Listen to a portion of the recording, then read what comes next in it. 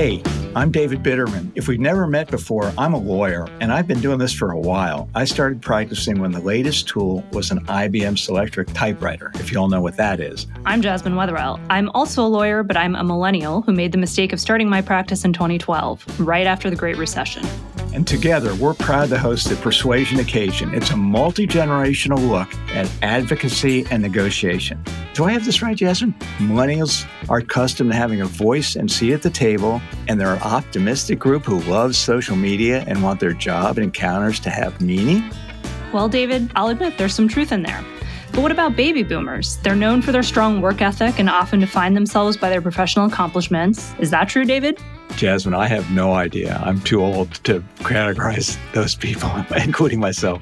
But let's talk about the show. We're going to look at persuasion from all dimensions. Our guests are going to include super lawyers, skilled negotiators, jury consultants, behavioral scientists, mind readers, and other experts, all talking about how to be an effective advocate. And we're really excited about working together. Maybe you more than I, David. All right, but let's dive in.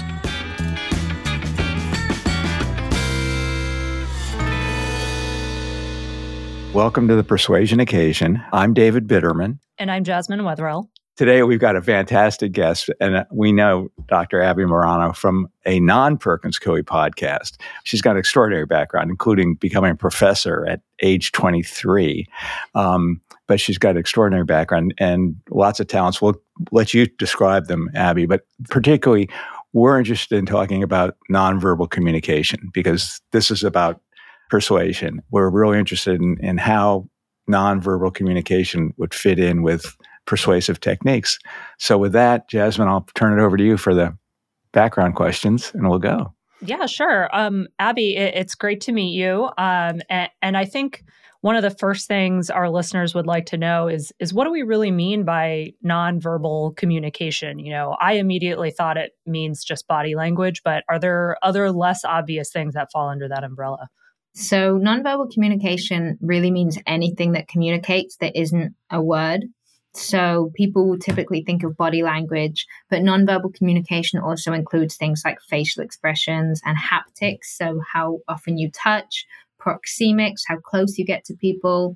But other things that could be considered nonverbal are things like how you keep your office. You know, what's your lighting? How close are you to a window? Those things. And there's also the nonverbals of the voice that people tend to believe are verbals. For example, your tone of voice, your pitch, your prosody, things like that. They are paralanguage. So they're the nonverbals of the voice. Okay. Before we even go further into what nonverbal communication, would you just describe for us your background? Because it is extraordinary. You've got a bit of an accent, so you have to explain how you found yourself in Florida, where you are today. Well, thank you for such a lovely introduction. So my background is interesting. I started as a researcher in the field of nonverbals when I was 19. So I published my first paper when I was 19 and I worked with Joe Navarro. So I had started creating a study with my lecturer at the time, and it was building on some of Joe's work, but we wanted to adapt it to what was current in the literature. And we wanted to take a sequence approach to some of his methods of observation.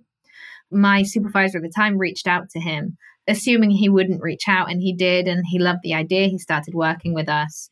So I started working with Joe. We published 2 papers. We then started working with FBI agents who were criminal profilers and had a serial killer data set. And then I had published 3 or 4 papers while I was still in undergrad, and I'd started doing conferences.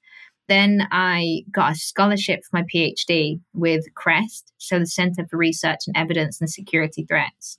So I went straight to my Ph.D. And at that time, I was so dedicated to being a researcher. I was obsessed with the field, but I wanted to make sure that I wasn't having tunnel vision when it came to nonverbals. So I tried out other fields within forensics. I looked at counterterrorism. I did some work there. I did some publications. I looked at serial killers. Obviously, I've got a lot of publications. Serial killers, did you say? Yes. We wanted to understand the life histories of serial killers and different types of serial killers to see if there were commonalities and differences in their life histories that would lead them to a certain outcome. And it was really interesting. but I just found that dark psychology, it was making me feel negative without me realizing it was making me feel negative. Because when you're working in that space every day, it just feels normal. And I remember I would submit ethics applications and everybody would be sweating like, what's she going to be looking at today? And this is when I became a lecturer. So while I was still finishing off my PhD, I got a lectureship and was, you call them professors of psychology here in the US. And I was 23 and everybody, we would laugh. I was on the dark side and they were on the light side. And then I started working with Joe a bit more. He brought me into JN Forensics as an associate. And I realized I actually loved the business world. And my PhD was using nonverbals for information elicitation. And in business, that's key. And I wanted to understand the psychological mechanisms that underpin that. So it was another layer. So I started working with Joe and he introduced me to Robin Dreek. And I moved from the dark side into trust and closeness and focused solely on cooperation rather than the serial killers stuff. And then I got very lucky with the job that I have now. Joe introduced me to Chris Hadnagy because he wanted me to be on his podcast. And at the time, Chris was looking for someone who had expertise in nonverbal communication and information elicitation. And I wanted to move to Florida because, I'd seen Joe's pictures of him by the pool with a cocktail and I'm sat and it's raining and I'm looking out the window and it's, like 4 degrees here. So you think, I want the Florida lifestyle. So I was all ready to move at that point. And when I had the conversation with Chris, he listed all of the things that he was looking for. And it was almost like he perfectly described my career history. And they worked a lot with the FBI. And an original dream of mine was to consult for the FBI. So it just felt like this perfect fit. And I remember he said to me, do you know anybody that does what you do? And I said, nobody else does what I do. You should hire me. I want to move to Florida. And he was like, okay, you got the job. And, we'd agreed I'd had the job before we talked salary or anything like that, because it was just this perfect fit. So since moving, I've been working as the director of education here. And I create scientific courses. I make sure that the social engineering we do is based on valid science. And we teach influence, persuasion, and cooperation a lot. First, you got to tell us who Joe Navarro is. I know we wrote the Dictionary of Nonverbal Communication. Yeah, I just assume everybody, you hear the name and you just know. He is a world-leading expert in nonverbal communication. He's written 14 books, one called What Everybody Is Saying, and it's sold over 1 million copies now. Wow. While we're here talking about books, you got to talk about your new book because we've got to give you an opportunity to talk about that. Yes, I have a book coming out. I have published my first book. And surprisingly, it isn't in nonverbal communication. And when I published it, because we work a lot with federal agents, I posted that I had a book published. Some of the Secret Service agents had commented on the post and said, I can't wait to train my agents on this material. And I had posted back and said, I didn't post back anything because in my head I knew the book isn't about information elicitation at all. It's actually about empowerment and self-help. But I am writing a second book already on information elicitation. So I promise the book people expect and want is coming, but the one that is coming out is about self-help and empowerment. Okay. You have to tell our listeners the title so they can look it up. Yes. So the title is called Work in Progress. And then the subtitle is The Road to Empowerment, The Journey Through Shame. Okay. We also talk about Chris and his company, so our listeners know a little bit about that too. Yep. So we work for Social Engineer. We run pen tests on people's security networks. So we test human security. So we will run simulated phishing, vishing, which is phone fraud, smishing, which is text fraud, and physical break-ins. So we will break into buildings or vish, and smish a company's human network. And then we teach them how we did it so they can protect against us. So if we break into a building, we will get in and then we will, plant USBs, but there's no actual malicious material on it. And then we would teach them how we did it so they can protect themselves from actual malicious attackers. It's such a fun job. The stories that the team have, I sit at a desk and just research. They're the ones breaking into buildings. They have a the good stories. Wow. So we had an FBI negotiator, Jasmine and I, as one of our guests also. But so what do you train the law enforcement in? We do information elicitation, cybersecurity. Chris worked with them originally, like he's trained MI5, FBI, and he would train them in social engineering and cybersecurity. Now that we have me, my area is human vulnerability. So understanding how humans can be influenced and how to influence, and then how to protect against it. Okay. Well, ours is all about influence. I'm turning this over to Jasmine so she can ask the question about influence. So I'm actually really intrigued by how you say you joined the business world to kind of get away from the dark, because... Yes, I know. I went straight into the dark again, didn't I? I know. So I mean, when I first heard about this concept, nonverbal cues and influencing people through nonverbal cues, my immediate reaction is, oh, I could see how there's kind of a negative application in the business world, because I mean, certainly you hear a lot about these like silly tips and tricks for how to dominate people in the business world. I'm sure you've heard this, like sit with your back to a bright window so the person you're talking to can't really see, or do a really strong handshake, a Trump style handshake where you're just trying to dominate them and pull them over to you. Yeah. I mean, what is your perspective on that? Do you think those things are actually effective? So we don't use those approaches. And the ones you're talking about, they're so common in the business field because they're power plays. Right. They're cues of power and dominance. And it's all about controlling other people's space and controlling other people's abilities. So, I'm going to sit by the light so that you can't see, or I'm going to dominate the handshake, or you'll see people use their space. They get really big in their space so much that they encroach on yours. We have the man-spreading, I think. Yeah, that's the one, man-spreading. And, there's the one, whoever sat down last wins. Whoever stood up higher wins. And it's all of these silly tactics, and they don't work long-term because these power plays, they don't work via respect or cooperation. You don't have any positive feelings towards that person using that approach to influence. They actually work very via negative techniques. So when you use a negative effect, it doesn't create a long-term positive interaction. And if you want to continuously influence someone, you want things that will contribute to positive rapport and long-term interaction and interpersonal closeness. So those approaches don't work because they're also not genuine feelings. So when someone is using a power play, you're not doing what you're told because you want to.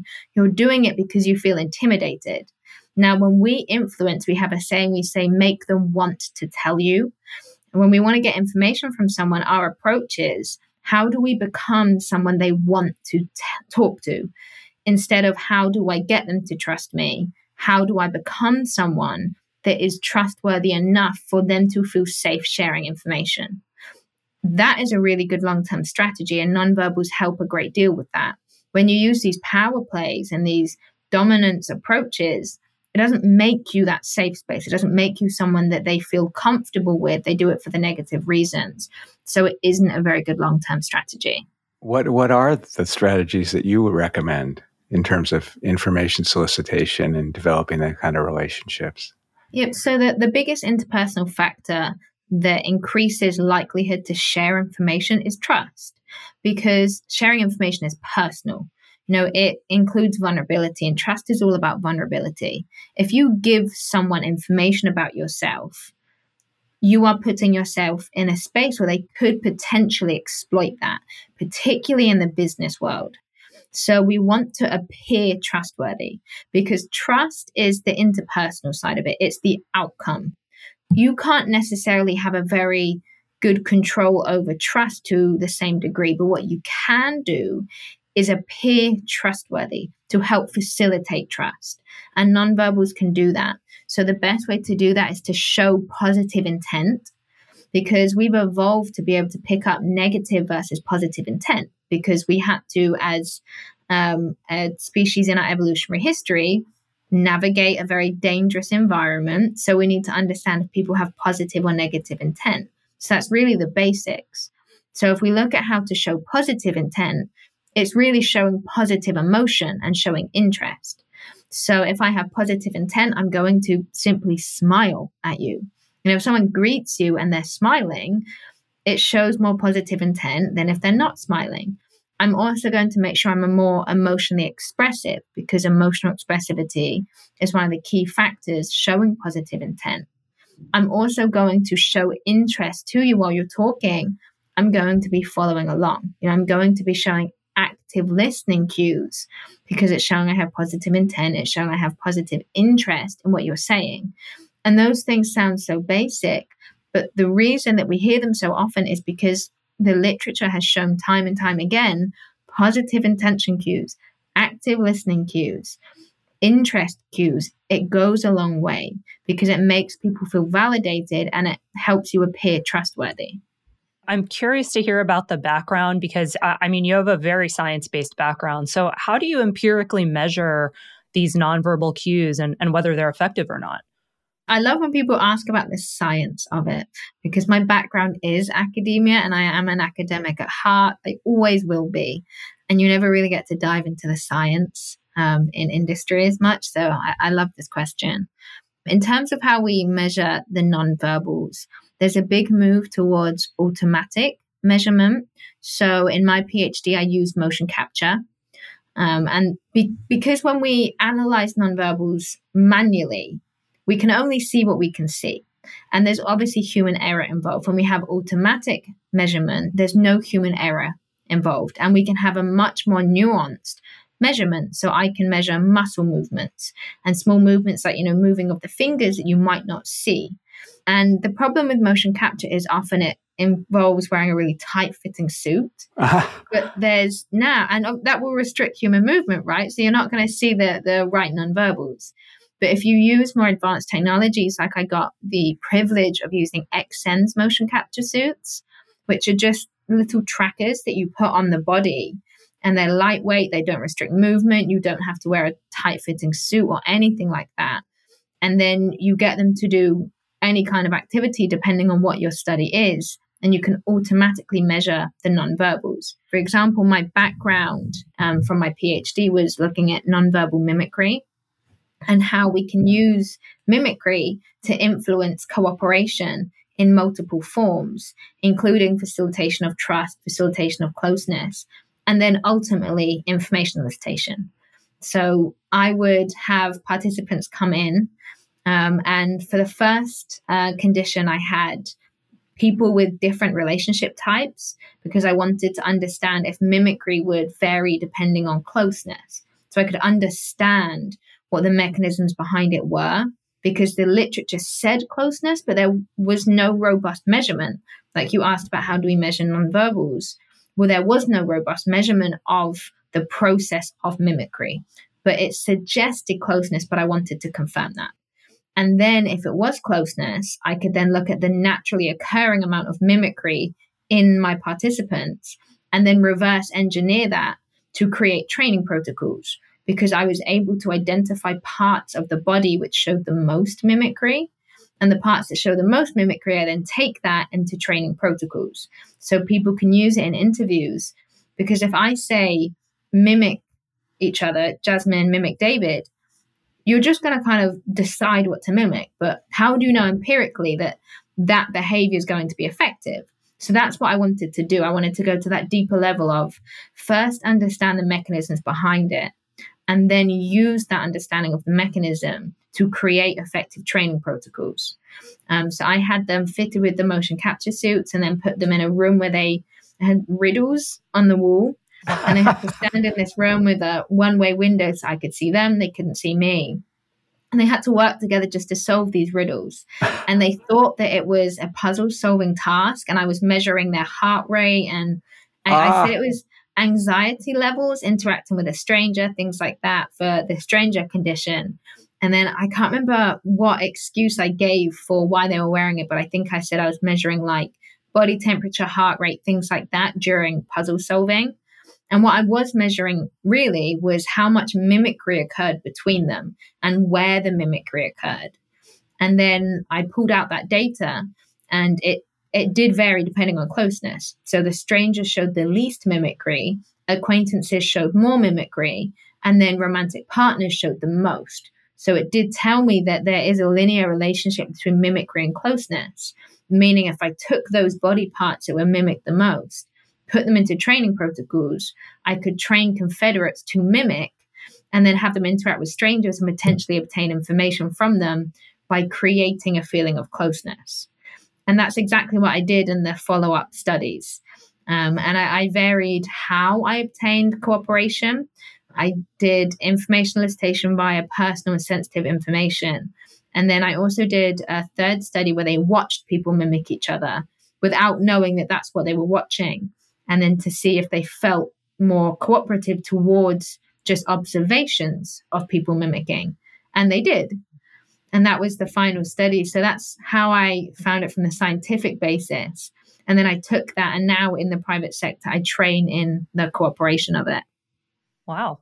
Before we get too far down the line, when you say mimicry, I mean, what does that really mean? It's like David scratches his nose and then I copy him scratching his nose and suddenly we're cooperating. Yeah. So there's different forms of mimicry. And again, because I spent so long in this field, I say the terms and I forget to go back and explain them. So mimicry really means using the same behavior that someone else has just shown without intentionally doing so. So for example, if person A will stand with their hand on their hip, person B might stand with their hand on their hip because they observe it, but they don't think to themselves, I've just seen you do this, so I'm going to do it. It's something that happens unconsciously. And there's different types. That's nonverbal mimicry. And then other mimicry is facial or emotional mimicry. So mimicry of the face is different to mimicry of the body because the face carries emotional information, whereas the body doesn't as much. They work through slightly different processes. So I focused on mimicry of the body because, again, we very unconsciously mimic the face. And I was really interested in that more subtle approach. If you move your leg, does me moving my leg, which is less likely to be identified than me copying your face expressions. I wanted to see if it would have an effect because it's much easier to train in industry because it's much more subtle. So that's what I focused on. But when you understand how to use it effectively, you can use it consciously. So like I did, when you understand the timing of it is important, the context of it is important, and factors like that, like if you put your hand up and I instantly copy and keep it, then you put it down, I put it down, it's going to be overt. It's not going to have the same effects. When you understand the limitations in the process through how it works, you can use it really effectively. Just now you said, that sometimes the mimicry is unconscious, or at least what you were observing was unconscious. But then at the same time, you can train people to do this. Yes. So is mimicry as a behavior the result of people cooperating, or does mimicry actually help people cooperate, or does it work both ways? So it's both. And this is a really interesting area because there's limits to when you should use mimicry and when you shouldn't. So mimicry naturally occurs when we're in cooperative relationships and interactions. For example, you can look at patients and their therapist and identify how much rapport they have via how much mimicry is occurring between them. And you can use mimicry to then create more rapport. The problem is the relationship needs to be positive to use mimicry because it's been called a cooperation enhancing mechanism. So if you are in a negative interaction where you're competitors and you use a cooperation enhancing mechanism, but it's a competitive interaction, it actually counters it. It can create dislike. So if you're in an argument and you try to mimic, it creates more dislike than it does liking. So you have to be strategic over how you're using it. So if you're interacting with someone that's maybe a competitor or a stranger, but the interaction itself is geared towards cooperation and it's cohesive and collegial, you can use mimicry then to create more cooperation and enhance cooperation. But if that interaction is not cohesive, you don't want to use it because it can have a reverse effect. And the timing is really important as well. And this is something often overlooked. Because if people recognize that you're mimicking, it stops being mimicry and it becomes mocking. If I'm interacting and I see you copying what I'm doing, I'm going to be so frustrated. I'm just going to say, stop copying me. It's uncomfortable. So you want it to be not overt.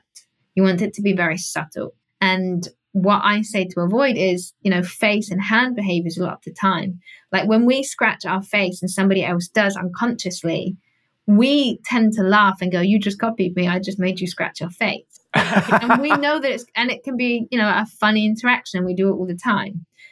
But we do it and we laugh about it because it's overt. So you want it to be subtle. And if you mimic within 1 to 3 seconds of them showing the behavior, it can be more overt and they can notice it. And then it can become that mocking. There's really a golden area, and it's the 5 ± 2. So 3 to 7 seconds after seeing it is when you should ideally be mimicking. And anything from 10 seconds onwards, it stops being mimicry and it's now you just showing that behavior because it's too delayed. I get a lot of concerns when it comes to mimicry of people saying, well, it creates too much cognitive overload. I'm trying to copy your behaviors and think about the questions I'm giving, so it's too much. Absolutely. And that's the problem with it. That's why you need to train. So it took 24 hours per Confederate. I trained 3 Confederates to 90% accuracy in different types of mimicry, and 24 hours of training over a month to get them to 90%. So it's not something I can just say, here's what you mimic, and then instantly you're really good. It takes a lot of active training, but it's really effective if you are professionally trained in it.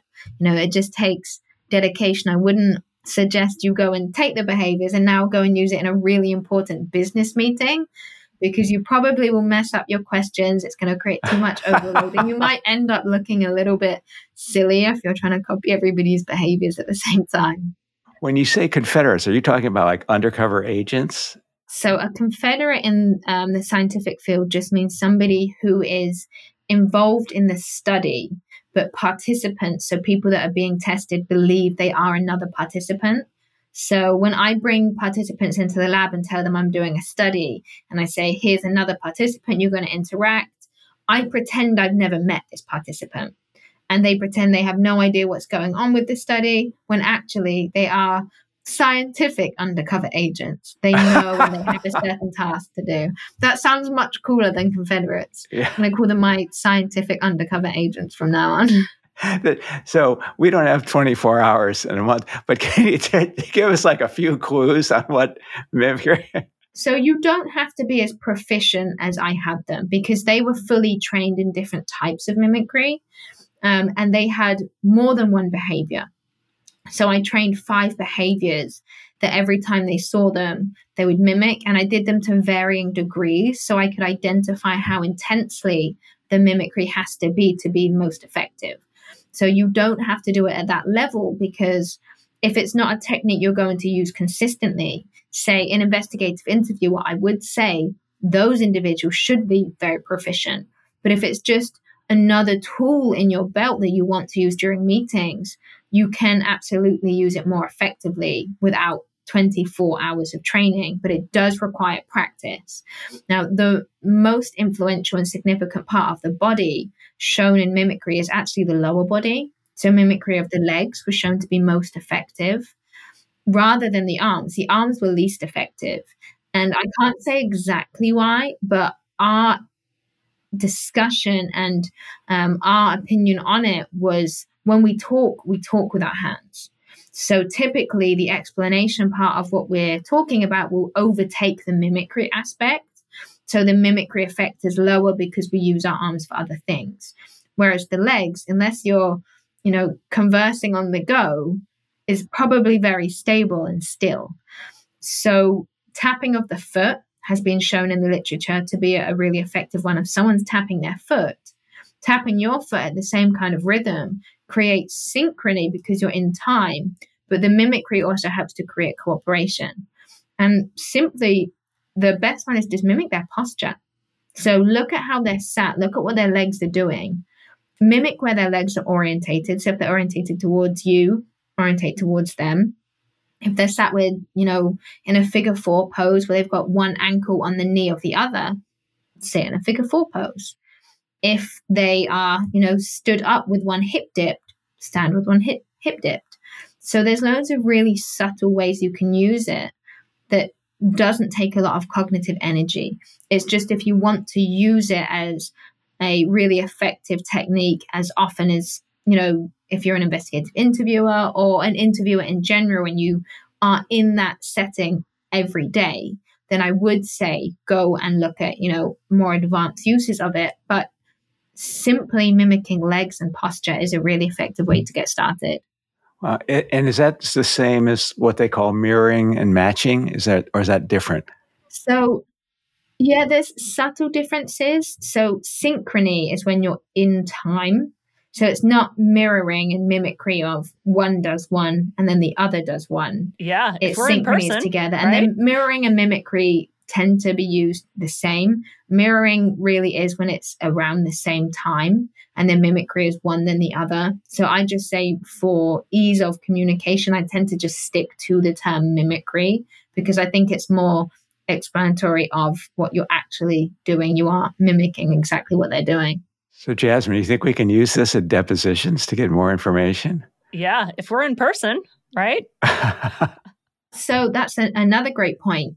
When I said about the third-party study, because my Ph.D. was running through COVID, my final study really got hijacked because I used motion capture suits. So every participant that came in was in a room with me, multiple people in a room, and I had to touch every one of them because I had to fit the sensors on them. So I would have broken every single COVID rule if I carried on doing my study. So right. I couldn't. And I remember thinking to myself, I don't know what I'm going to do. I'm going to have to change my studies completely. And I remember speaking to my supervisor at the time, and I said to him, I don't know what we're going to do. And I had him and his wife, who was my other supervisor. And he said, well, why don't you look at the final study, mimicry virtually? And I said, well, it's not going to work virtually. And he laughed and he said, but you're mimicking Stacey right now. And I had changed my entire posture, how I was sat with my arm the same way she was sat, my head in the exact same way. And I felt very close to Stacey. She was someone that I trusted, I very much liked and respected. So it made sense that I was mimicking her and not Paul because we had a greater relationship. And I was mimicking everything she was doing without realizing. And I just said to myself and to Paul, okay, we'll do it. So we looked at mimicry virtually and it's just as effective. Wow. But it's not just with the one that you're mimicking. It's, say if there's 3 of us interacting now, you 2 can go off prior to the interaction and say, okay, well, we're going to try and synchronize our behaviors because observing people mimicking each other creates more cooperative feelings towards those individuals. It's not just in the interaction itself, it's observing the mimicry, both in person and virtually, that it has a very similar effect. Wow. So I have to get into the millennial versus boomer debate now. Because that's right. That's what this show's all about. Right. Sorry, I forgot the theme. Well, so the whole virtual concept kind of brought this up. I mean, you hear so often that millennials and Gen Z, we don't know how to communicate. All we do is text. The most you're going to get out of us is a FaceTime call. Yep. We're never doing things in person. We're afraid of phone calls, all this. I mean, do you think that's true? Is there some truth that maybe boomer generation people are better at this sort of nonverbal cue communication than younger people? Yes and no. So we communicate nonverbally because it's written into our DNA, because it's universal, because it's a carryover from evolution. So it's in all of us that we have these behaviors. So if someone is, sat in their bedroom looking at something that's made them feel a certain way, them expressing that emotion is going to be the same facial expression as someone who is very proficient in communication expressing it, because it's a biological expression and it's ingrained into us. Now, the difference is the social media and technology generation, they're not as good at consciously picking up and expressing cues, especially because there's a high level of anxiety now as well. If we look at the statistics, anxiety and mental health has gone way up compared to what it was. And a lot of it is social media. We're coming out of COVID, so people were isolated for some people almost 2 years. And what that does is when you stop using a skill, it stops you being as proficient in that skill. And people got used to communicating online with their cameras off, which drives me crazy. So people stopped even virtually communicating in the same way. And after COVID, we know that mental health really was an issue for a lot of young people. So now we have that, and we know anxiety majorly affects the expression of nonverbal cues. And it does have a hindrance effect on interpersonal communication in a positive way, because you can't show positive intent and communicate and clear communication cues as effectively. It does affect behavior because you show more nervousness cues, which then relate to judgments of lack of confidence, which relate to lack of competence. So it is really this negative cycle. But it's not that they don't have the natural ability. We all have a natural ability to unconsciously pick up on certain cues. But nonverbals is a skill that does need to be nourished. It's like any other skill. You know, if you want to learn a language, you can't just have known some of it and then in a few years' time, remember everything you learned before. You have to go back and relearn it. And anybody that started learning a language and stopped knows the frustration of having to relearn everything they forgot. And it's very similar with nonverbals.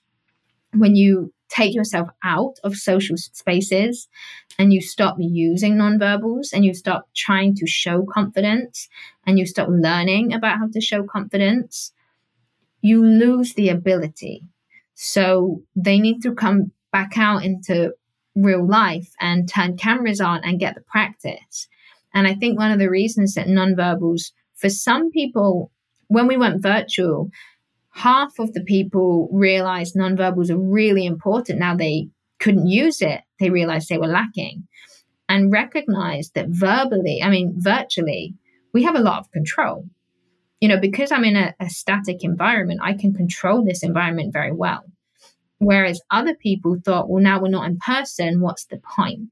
You know, I'm not going to have the same effect virtually. So I'm not going to turn my camera on, or I'm not going to get a good microphone. I'm not going to get a good camera. I'm going to hold my phone for the whole meeting in a really dark room so you can just see from my chin upward. I've seen those. Where the only light is the computer screen reflecting up from the bottom of their face. I know, and it's just from the chin upwards or from, the forehead down, because they think, well, what does it matter? You know, we're not in person, it doesn't matter. But it matters. It has the same effect, and we can really have a lot of control. But I think a lot of the younger generation, they've got comfortable not using nonverbals to communicate. And it is really sad to see, because now they will go out into interviews and not be proficient in a very important skill. For example, we know when it comes to interviews, most of the time, a judgment as to whether they're going to employ you is made within the first few seconds, because first impressions matter. Yep. Judgments of perceived trustworthiness and confidence as somebody walks in the room has a major impact on the rest of that interaction, especially because when we make a judgment about someone, it changes how we interact with them, and it can become a self-fulfilling prophecy. If we see them as trustworthy versus not trustworthy, we're going to adapt the way we interpret their answers, as well as the way we talk to them to kind of get the outcome we expect. And we do it very unconsciously. Like, there are studies showing that when you tell a teacher who is the most intellectual and intelligent student, they interact with that student differently and they end up getting better grades. Versus if you say this is a really stupid, not hardworking student, they interact with them differently and they get worse grades, because we create the outcome we expect to have, because we make minor tweaks to our behaviors that end up nudging the interaction in that way. So when you come in and your hair's not brushed and you're not taking care of the clothes that you're wearing, and you're not focused on sitting up straight, smiling, being expressive, using your gestures, you're creating a barrier to your success prior to even answering any questions. So what should you do when you walk in to do an interview? What should you do? So you want to exude confidence, not arrogance. So it's not about the power play. And I think people get really confused with this. They want to show I'm the boss here. So I'm going to get the tallest chair in the room. Yeah, exactly. You know, maybe they'll slightly squat over their seat to a bit taller or something like that. But it's not, that isn't effective, because the problem is when you appear powerful, it's appearing dominant. And dominance is about control over not just yourself, but other people. Whereas confidence is just about yourself. Confidence is, I'm good in my own ability. If you ever hear someone say that they come into the room and they're the best in the room and they're better than everybody else, so everybody wants to be like them, they're trying to show dominance. And that is a very negative person to be around. It doesn't make us feel good. If someone is, I'm the best I can be, not I'm better than them, I'm better than her, I'm better than him, I'm the best I can be. It has nothing to do with anybody else. That's confidence. And it's the same with nonverbals. So when you show confidence, it's about being comfortable in your own space. You know, you can get big or you can get small, but it's about being fluid. It's about being comfortable. Dominance is about showing you control the space. It's about big movements. So, and you see it sometimes with these really ridiculous stances. People will stand with their hands on their hips with their elbows out and their legs spread right out, taking up as much space because they're like, this is my space. Confidence doesn't look like that. Confidence can look like hands on the hips, but it's not as theatric as the dominance is. It's just about comfort. And I was recently speaking to a lawyer. He was giving a pitch and wanted to improve his show of confidence. And he wasn't doing anything with his gestures. And I said, you need to use your hands and your arms, because we know from studies that people look at your hands the most and then your face. So he then changed from nothing to big and bold. And he wasn't getting his head around this. It's not about being big and bold. And it's not like sharp, quick movements, because that's dominant. That can be very intimidating. And I said to him, imagine you're in water. Imagine you're just speaking to me, moving through water. And then instantly he got it, because instead of being sharp and quick and bold, it was fluid and comfortable and smooth. And that's confidence. You know, confidence can be overt or it can be quiet and subtle. But when you look at it, you can see that that's somebody that is not trying to subdue themselves. It's just somebody who is comfortable in their space. So that's probably my best advice of when you're unsure how to use nonverbals, don't try and overdo it, because I see that all the time when people don't feel comfortable in their knowledge. They would try and do too much and try and be too big and try and be too powerful and dominant. And it has the reverse effect. Show comfort, show positive intention, and show confidence. It's not about being big and bold. It's just about being comfortable. I'll just make one comment. So there was this big movement in pop psychology a couple of years ago to do power poses. Do you remember this? It would even tell you like, oh, go into the bathroom and do power poses to make yourself feel confident before a presentation. But sounds like that was just pop psychology. So the power pose is misunderstood in both. And it's from Amy Cuddy's work. And there was a lot of backlash with her work on the power pose because she said that there were biological changes. I think 31 research studies have tried to replicate the biological changes and never found any, or behavioral changes. However, when we talk about power pose, a better name for it is expansive gestures.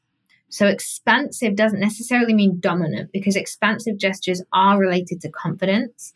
And that just means keeping your limbs away from your body, which is confidence. You keep them relatively away, but there's a limit. You know, if I'm talking with my arms out here, it is expansive. If I'm talking with them out here, it's overly expansive. So you do want to show expansive gestures. You want to be bold and standing with your hands on your hips. Like I said, that's fine. That is confidence. But what does the rest of your body say? You know, you don't want to do this too much because it can be a little bit threatening because it's elbows out. So I say, you know, stand with your hands, you know, whether you want to have them like that or just away. You want them to be bigger, but not too big. And the power pose does have some effects. And I don't like the word power pose, but the expansive gestures does have some effect. Because when we put ourselves in a position where we look confident, it doesn't have a biological change in the body. In the face, it does. We know smiling affects how we actually feel, just like frowning affects how we feel because of signals to the brain via the facial nerve.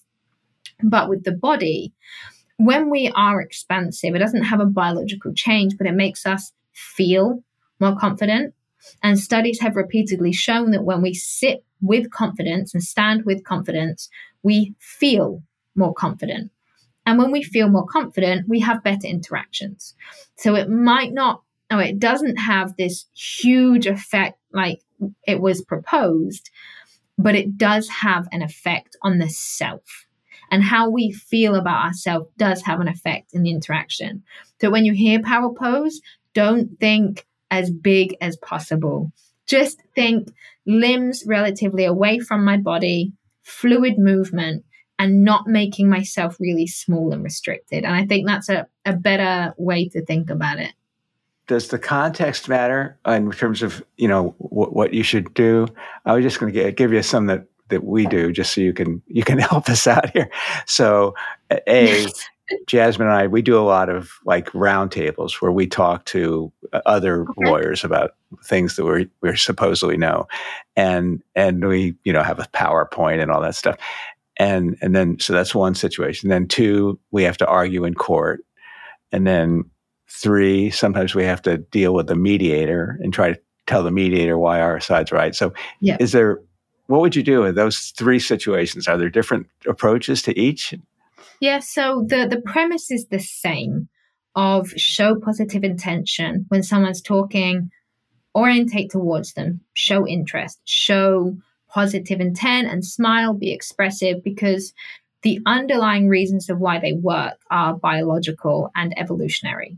So they're going to be important overall, but the context will have an effect. For example, if you're standing up doing a presentation versus sat down at a table, the context is going to have an effect because your body is going to be slightly different. You know, I'm not going to be able to see your lower body, or I'm going to expect certain things from you. So the context has an expectation effect. If you are presenting, I have a certain expectation that you are going to be confident. If we are in a bar versus a conference, I'm going to have different expectations as to what I want to see from you because the context will have a change. You know, in a bar, it's probably a lot more appropriate to be over and be more expressive and over the top, whereas in a conference, in a professional setting, being a little bit more restricted is expected. It's not out of context. So it has an effect in that degree. But in terms of what you should be showing with the orientation, with the posture, with confidence displays, it's exactly the same. In context, it's just, you know, is it hot in the room? Is it cold in the room? That will affect what behaviors you see from someone. Things like what time of day is it? It's going to affect blood sugar levels. So as an observer, those things affect behavior in different contexts and different times. So as an observer, when you're reading someone else's behavior, you really want to take into account the context of the interaction. But when you're displaying nonverbals, showing trustworthiness, showing positive intention is important in every single context. Okay. I got it. I think I got it. Jasmine, you got it? Do you think? I think so. And I mean, I am curious about, you know, we also do a lot of settlement negotiations, me and David, is talking with the other side. And that's always, you know, innately adversarial. And you're always kind of worried that the other person's lying about their position. Do you think that there's truth to this concept of, you can look at someone's body language and figure out if they're lying to you about something, or is that like that show, Lie to Me? I have a love-hate relationship with this question. Okay. I love it because it's always an opportunity to teach a misunderstood question. But I hate it because I get it so much. And because it's what people think of when they think of nonverbals. They think deception detection. Yeah. I mean, because you work with FBI, right? Yeah. Yeah. And you see so much on YouTube where people come in and they go, by the end of this lecture, you're all going to be expert lie detectors. Or they'll come in and say, I'm a human lie detector. And it's everywhere and it sells. And it's on YouTube of people watching trials or interactions, telling you why they know that that person's lying. And for the general public, those people, they sound like they know what they're doing. And they say, I'm an expert. So you go, well, they say expert. They're saying things that sound like science. So I believe them. You know, if someone was doing that with something to do with chemistry, I wouldn't have a clue. So I would just assume, well, it says chemistry expert, so I'm going to believe them. Whereas most of the time in nonverbals, those people know what sells, and then they'll sell you a course about how to detect deception. And it's very clear in the scientific literature, you cannot detect deception via nonverbals. And the reason is because deception is a thought process. So what you can detect through nonverbals are emotions related to being deceptive. For example, when someone is being deceptive, they're going to show more distress. They're going to show more stress. Usually. They're also going to show leakage cues of cognitive overload and things like fear of being found out. However, if I convince myself I'm telling the truth when I'm lying, I'm not going to show distress. I'm not going to show stress. I'm not going to show fear because I've convinced myself I'm lying. So if I come into an interaction and I'm stressed because I'm lying, how can you differentiate that from I come into an interaction, I'm stressed because I just had an argument with my partner before this? That you can't. And Chris and I always say you can see the what, but you can't see the why. You can't identify thought processes via nonverbals. You can identify intentions, so the positive versus negative intent, because you can look at orientation, you can look at how close they are leaning towards you, you can look at cues of, different emotions, anger, fight, flight, freeze, those things. But you can't see thought processes. So you can use that what to then navigate your questioning. And through verbal techniques, fact-checking, statement analysis, you can identify deception. This is why when it comes to identifying deception, nonverbals is a tool. It's not the whole toolkit. You can't say, I've seen this nonverbal. Like a lot of people will look at pupil dilation. And I had this meeting the other day with a Secret Service agent. He was asking about eye movement behaviors and deception. And I was saying, really, the eyes don't tell you much because also people are very aware that the eyes are, the gateway to the soul or whatever they say. Right. So they're very aware that if they look away, they might be perceived as lying. So there's a tendency to give you more eye contact. But some people look away when they're nervous. And how can you tell if someone's nervous? Because you've said they're lying. So they feel, when someone says you're guilty, even when we're innocent, we feel guilt. It's natural. So how do you know that it's the guilt from that or actual guilt? You don't. And lots of people say, oh, well, pupil dilation, you can't control that. Yeah, great. But if you're close enough to identify pupil dilation, what you're going to see is discomfort because you're so close to pupil dilation. If someone put their face that close to mine, I'm going to show distress because get your face out of my face. It's not effective. So those cues, they're not useful cues. Whether or not the pupil dilation did show deception doesn't really matter because you can't use it in a real environment. So when it comes to nonverbals, it's a tool. It can really help you identify attempts to conceal emotion. You can identify perception management very well with nonverbals. And that's because when we're trying to fake an emotion, it happens through a different motor neuron pathway than when the emotion is spontaneous. So there is a delay. If I have to say this is what I should show, it's going to be a slight delay because I've got to have the cognition of this is what I need to show. And they also tend to last longer. If I'm faking a smile, my smile onset will be delayed. And then it will last a bit longer because we have to actively stop the movement. Whereas a genuine smile goes through a different motor neuron pathway that activates and deactivates unconsciously. So we don't have to think, oh, I have to put my smile down.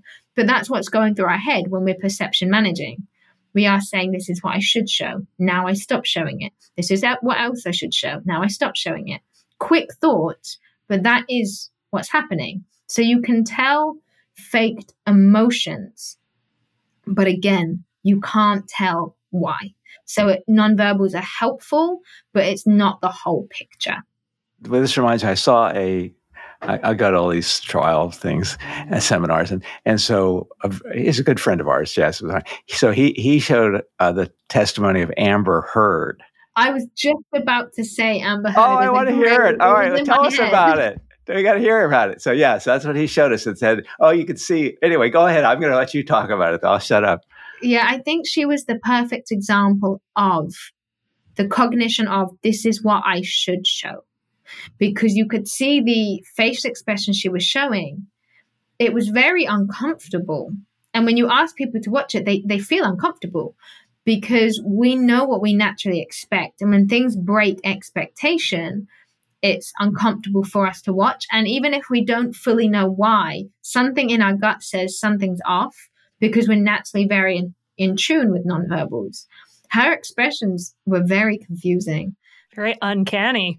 Yeah, they didn't feel genuine. I don't want to make any overt assumptions because it was, I wasn't on that case. And in retrospect, it's easy to say, but her emotions it did not look like they were genuinely expressed. The facial expressions shown were not consistent with authentic expressions. And when we switch emotion, when it's a true emotion, our emotions overlap. So if we're going from, we're crying and sad, and then you tell me a joke and I'm going to laugh, sometimes that's the British way. If we're sad, we laugh. We tell a joke, we laugh about it. So what you're going to see is a transition behavior. So you're not going to see happiness, onset, offset, sadness, onset, offset. You're going to see a merging of behaviors because we're naturally going to transition from one emotion to the other. And our emotions naturally do that anyway. So there's a fluidity to how we express our emotions. When they're fake, because again, it's a different motor neuron pathway that has to be actively activated. You have to consciously do it. It's not the one that automatically comes on, automatically changes. So you're going to see onset, offset, onset, offset, onset, offset. Her emotional expressions were very quick on, quick off, and changed very sharply from this emotion is expected. Now it's stopped expected. Now this is what I should show. Now I'm done showing that. Now this is what I should show. Like it was very like a light switch on off, and it just isn't natural. It lacked that fluidity of genuine expressivity. We're part of a law firm it has many offices, and some of the offices are in sort of areas where, not to overcharacterize things, but where everyone's outwardly really nice, right? Yes. And so, but you never really know what they're thinking, right? Yes. So, but how do you get through that? And does that happen a lot? And does it happen in certain cultures and stuff like that? Yes. So perception management is common, and we're taught to do it. We're told to hide a smile when the smile is not appropriate. If someone falls over and you want to laugh, our parents say you can't laugh. You have to show empathy. So we restrict an expression to be more in line with how we want to be perceived and what's appropriate to be perceived. I don't think there's anything wrong with that. I think we all should do that to a degree. You go into a job interview and you're tired, and you don't want to show you're tired. You want to pretend that you have lots of energy and you really want to be there and you really want the job. So I don't think that that's a bad thing. It becomes bad when you are showing positive intention via perception management when you have negative intention. Because if you're showing you're being cooperative when actually you're being very backhanded and you are, ripping them off, when you're saying, 50-50, when actually you're doing, and this probably happens in law quite a lot, I imagine. So that is very difficult. But looking at the time in which the emotion comes on versus off is a really good cue. And again, looking at the fluidity of emotions, like I said, we naturally transition and have a transition behavior where it shows happiness and sadness. Happiness, sadness. That's a fiend expression. When there's no transition between emotion, it's likely activated, deactivated. Because like I said, we have different motor neuron pathways, and only 10% of people can show activation in certain muscles. Like we have a muscle under the eye that when we smile and it's genuine, you can genuinely identify a true smile. And we also have these lip corner depressors. And if you try and pull these bits of your lips down, it's really difficult. When we're genuinely sad, they pull down. So if someone's trying to fake sadness, not many people can actually use this muscle because it's a different motor neuron pathway that has to actively be activated. And that muscle group doesn't sit in that pathway. So I can't actively activate them. So what I'm going to do is I'm going to compensate. So you'll see people pull up the chin and they'll use their chin instead because it kind of looks like it, but not quite. So you can identify slight changes in what should be expressed versus what is expressed by compensatory behaviors. And that is a good way to identify whether it's a genuine cue. And then alongside the timing of onset, how long they last. Like genuine expressions don't last that long. If I have a genuine smile and I keep it for like 10 minutes, it's going to feel very uncomfortable. They tend to have a very quick onset, offset. Whereas when we're faking them, we overcompensate by holding them for too long. It says when it feels a little bit too long, it probably is a fiend expression. So I can't let you get away, Abbie, without asking about the serial killer data set. So that like pinged my brain right away. And I just have to ask, a lot of times you will hear, oh, serial killers are really creepy, dangerous. But then on the other side, you also hear they're exceptionally charming people and they're so good at connecting with you. And that's how they trick you. Did you have any takeaways from that data?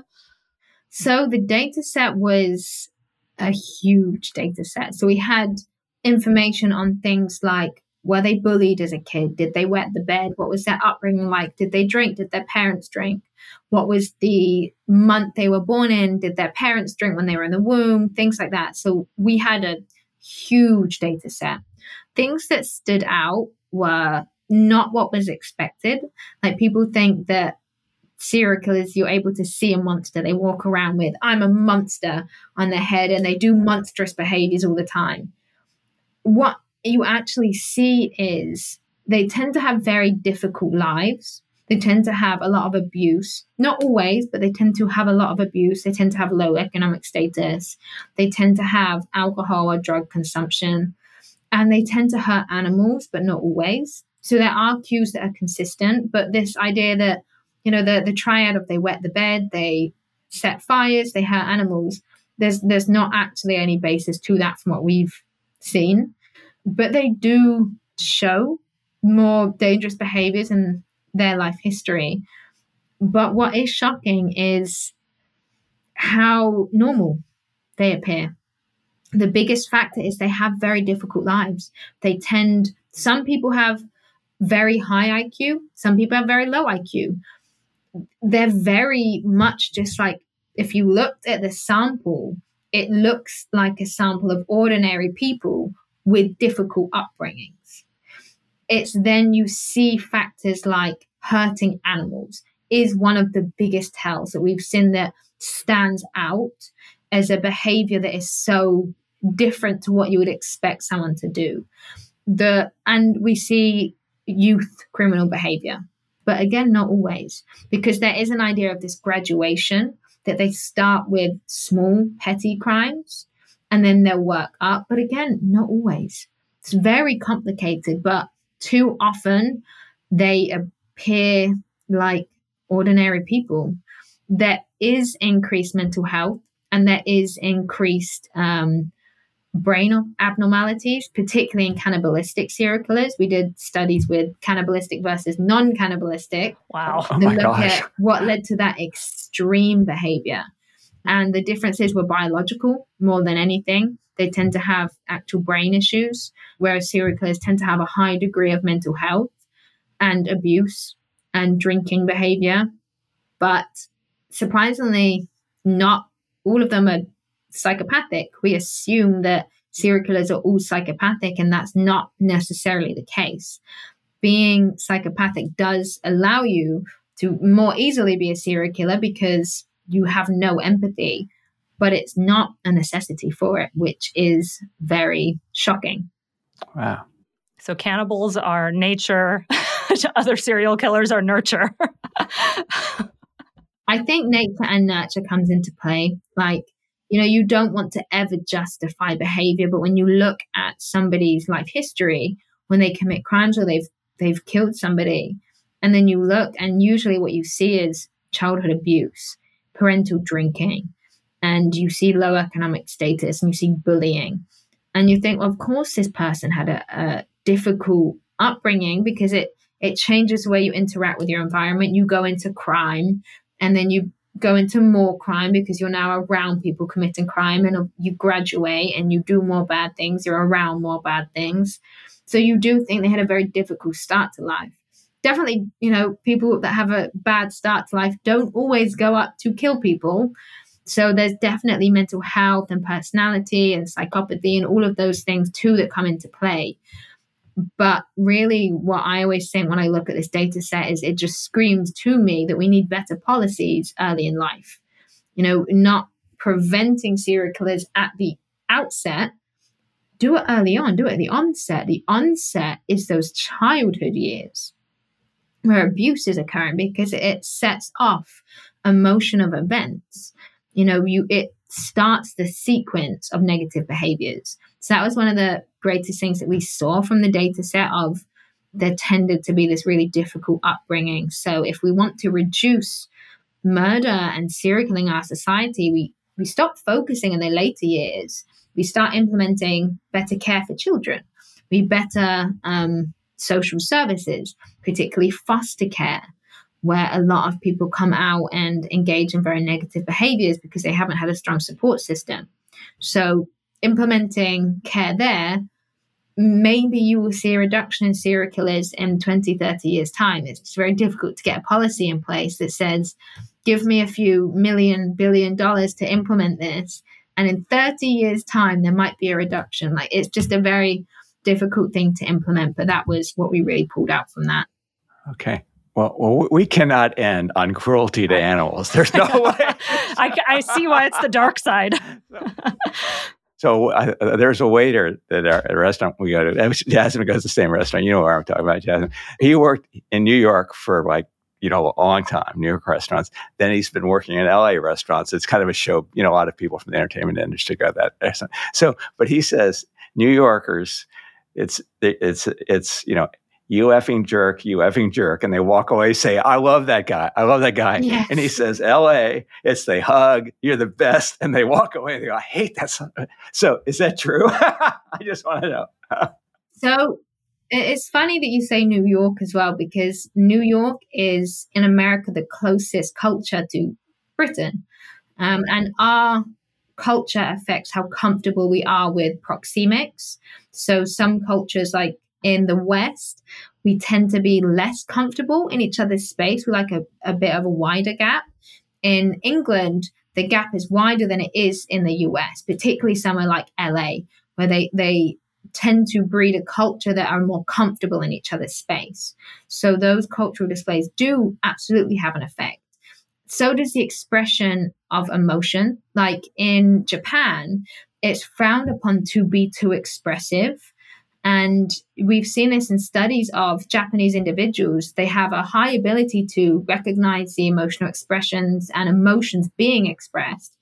of Western individuals, but struggle with individuals from their own culture because the expression of emotion is very cultural dependent. Now, in the UK, we're very deadpan. We're not as expressive. We're very blunt and dry. So I feel like I would be very comfortable in New York because it's a very similar culture. Whereas in LA, it's slightly different. And firsthand, I do get this. People will say to me a lot, why are you in a bad mood? Or think I'm being harsh or mean. And I'm like, no, I'm just being funny. It's just a British thing. And in New York, it's the same. You know, it's blunt. It's more dry. That's why you should get to know the culture, because nonverbals are universal, or some nonverbals are universal, but culture tweaks them. So if you go to a culture and you haven't taken the time to learn the nonverbals, you can be in a negative situation. Like Bill Clinton went to throw the peace sign in Australia and he put 2 fingers up. And in America, I think this means peace. You do that to me, that you're swearing at me. In the UK, that's the flipping the bird with the 2 fingers. He didn't take the time to read that nonverbal display. There's a difference in culture, and there was a backlash. So small things like that, particularly behaviors that are designed to communicate, they are culturally dependent. The funny thing about the US is the different states are almost like their own cultures, not to the same degree as Western versus, say, Eastern. But like you said, New York to LA are a great example of they are very different. So understanding, if you have a client come in, taking a bit of time to look at where they come from and look at, okay, well, how does a New Yorker express themselves versus how does someone typically from LA express themselves? Just doing a little bit of research like that can help you because it can make them feel more familiar. Like if you have someone come in from an Eastern culture or somewhere where they curtsy or bow, and you do that as a greeting, it's a great sign of respect. I've taken the time to learn about your displays, and instantly it creates a sense of liking and respect, and it helps facilitate a positive interaction. When you take the time to make them feel more familiar, it has a really positive effect. But obviously not, again, with mimicry, don't overdo it. Don't do it so overtly that you try and become deadpan the whole interaction to make them feel more comfortable. It doesn't have the same effect then. All right. Well, this is the Persuasion Occasion. So if you could end just really quickly, some advice for our listeners on how to be more persuasive based on all the things that you know and have studied. Ooh, how to summarize. I think self-awareness. When we think about being persuasive, we think nonverbals, we think about reading others, but it's a two-way street. So don't focus so much just on what you're expressing or just what you're reading. Remember, self-awareness and observational skills go hand in hand. You have to look at both sides of the coin. Okay. That was wonderful. You got to tell us the name of the book and when's it coming out? Yes. So the book is called The Work in Progress. And then the subtitle is The Road to Empowerment, The Journey Through Shame. And it's available for pre-order already on Amazon and all major bookstores. It will be released in July next year. Thank you so much, Abbie. Great to see you. Thank you for having me. Hey, that was a great show. Thanks for listening. Please remember to rate, review, and subscribe on your preferred listening platform.